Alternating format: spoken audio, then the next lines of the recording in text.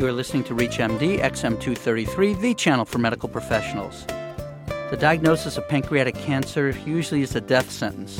Is there finally some reason for hope in this otherwise dismal disease?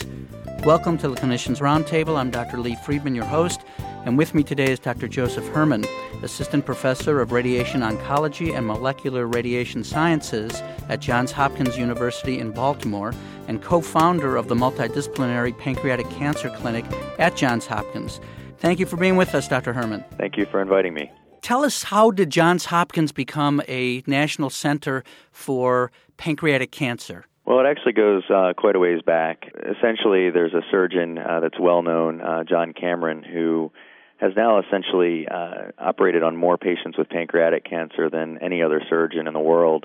Because of this, there was obviously a very important need to have a pathologist that also would be very dedicated to fighting pancreatic cancer. Dr. Ruban, who has now essentially become one of the world specialists in pancreatic cancer, and with Dr. Cameron together, they have really brought in a lot of individuals over the years to essentially make it their lifelong pursuit to fight this cancer. And since then, over the years, Dr. Cameron and Dr. Ruban have brought on other amazing surgeons, including Charlie Yeo and also Richard Schulich, Kurt Campbell, and then also brought in a number of specialists in terms of medical oncology, Dr. LaHeyru and Dr. Jaffe. So over the years, essentially the field has grown, and actually the expertise at Hopkins has grown. And then, of course, I don't want to forget about Dr. Fishman, who also has dedicated his career to helping the surgeons determine whether or not a patient is resectable. In short, it's been over a number of years, but we've been very fortunate to really grow as a team and really work hard to fight this very difficult cancer. So you've kind of attracted and recruited a number of individuals who are outstanding in their various fields, all dedicated to better outcomes and better treatment for pancreatic cancer. Right, and I think that's one of the biggest things that brought me to this institution. I actually trained at University of Michigan, but I'm from this area originally. They were looking to bring somebody in to help focus on radiation oncology.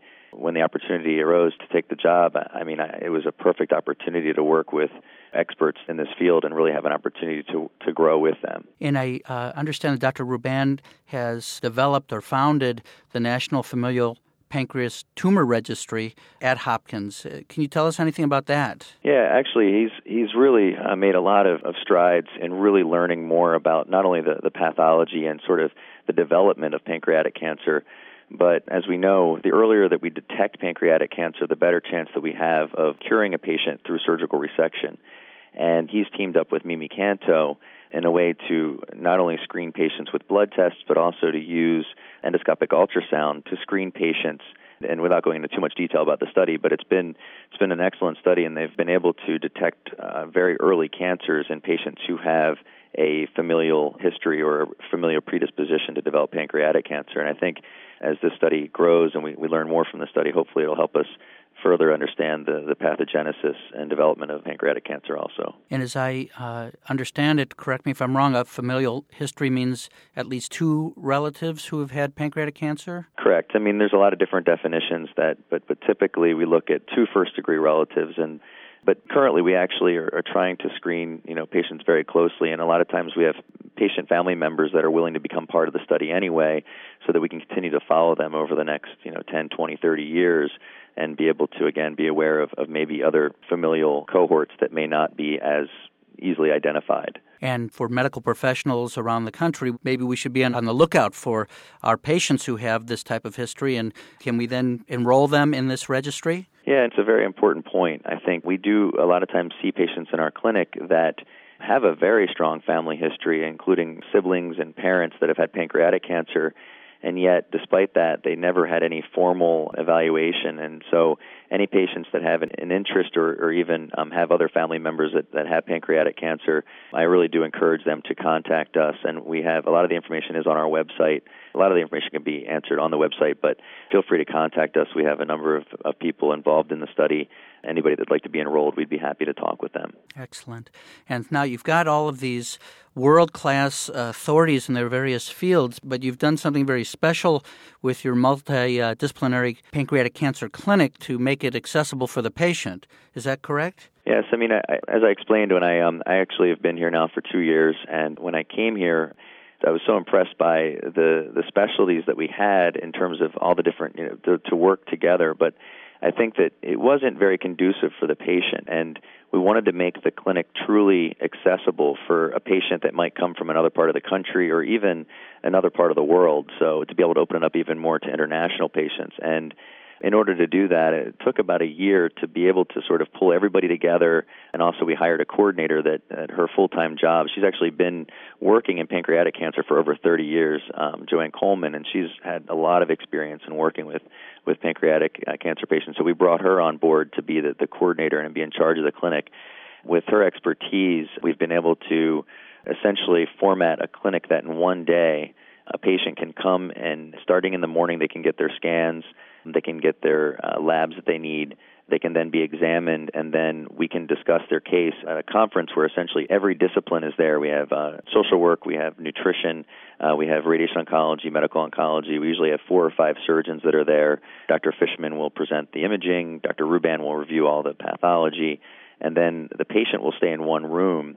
At that point, we, the physicians, will rotate around the patient's room, and so that in one day, the patient will meet all the radiation oncology, all the different disciplines, and then at the end of the day, we give them a consensus opinion in terms of what was discussed at the clinic. And I think this is really important for a number of reasons, and I think number one is that to make it accessible for patients to get this information, even if they're not going to get treatment at Johns Hopkins, they get very important information, education that they can then even take back with them to their home. And then also we dictate a summary note about the clinic that any referring physician will have within a week to be able to review with the patient.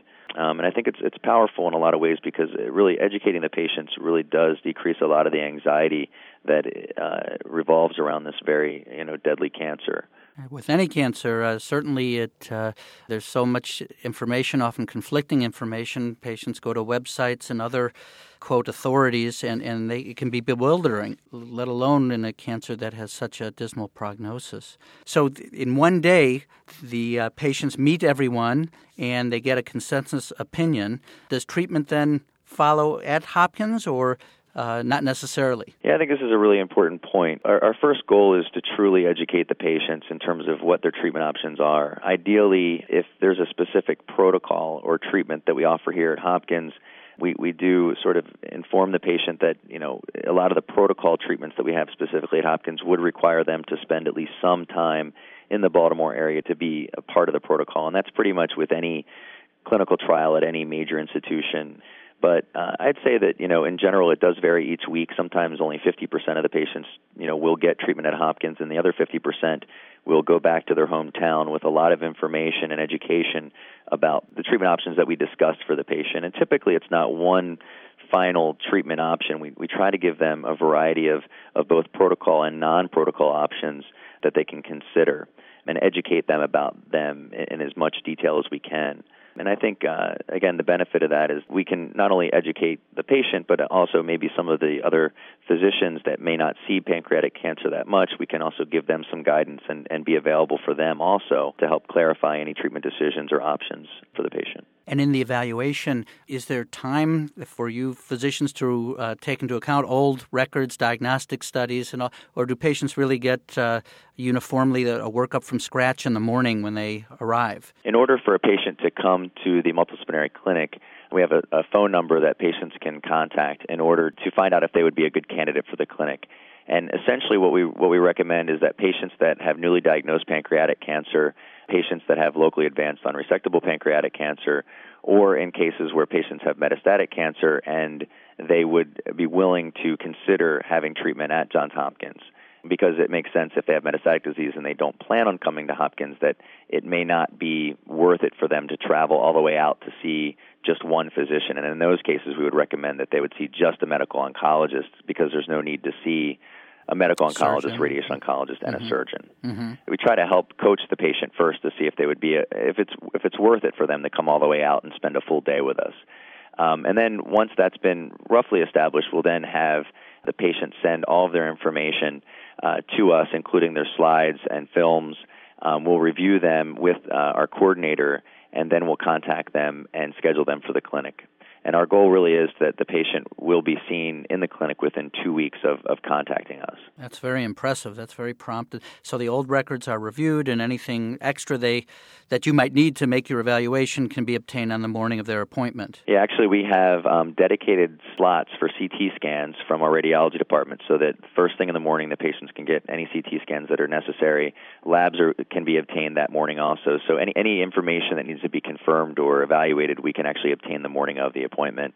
And then it is reviewed with a resident fellow or a PA, presented to us in the clinic, and then we, of course, go through and confirm all that information and then make our final recommendation. How does insurance typically handle this? If you know, I know you're treating the patients. Correct.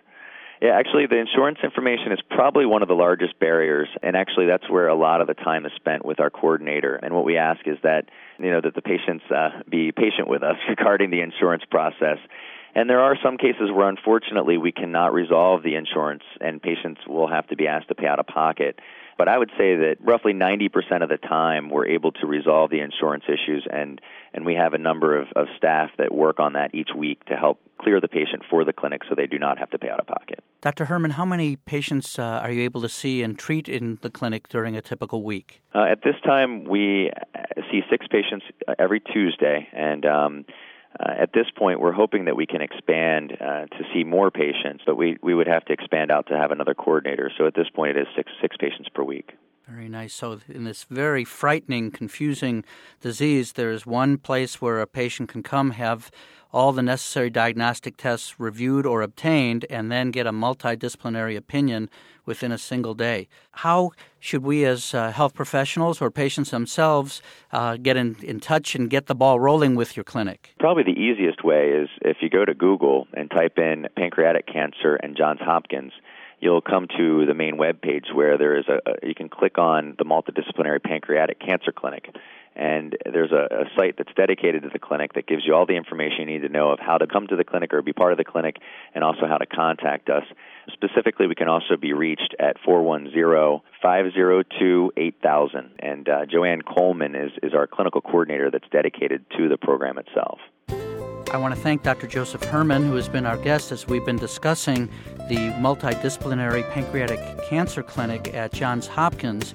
He stressed some of the unique features that may be very helpful for us and our patients who have this devastating diagnosis of pancreatic cancer. I'm Dr. Lee Friedman, and you've been listening to the Clinicians Roundtable on ReachMD, XM233, the channel for medical professionals. For comments and questions, send your email to xm@reachmd.com. Thank you for listening.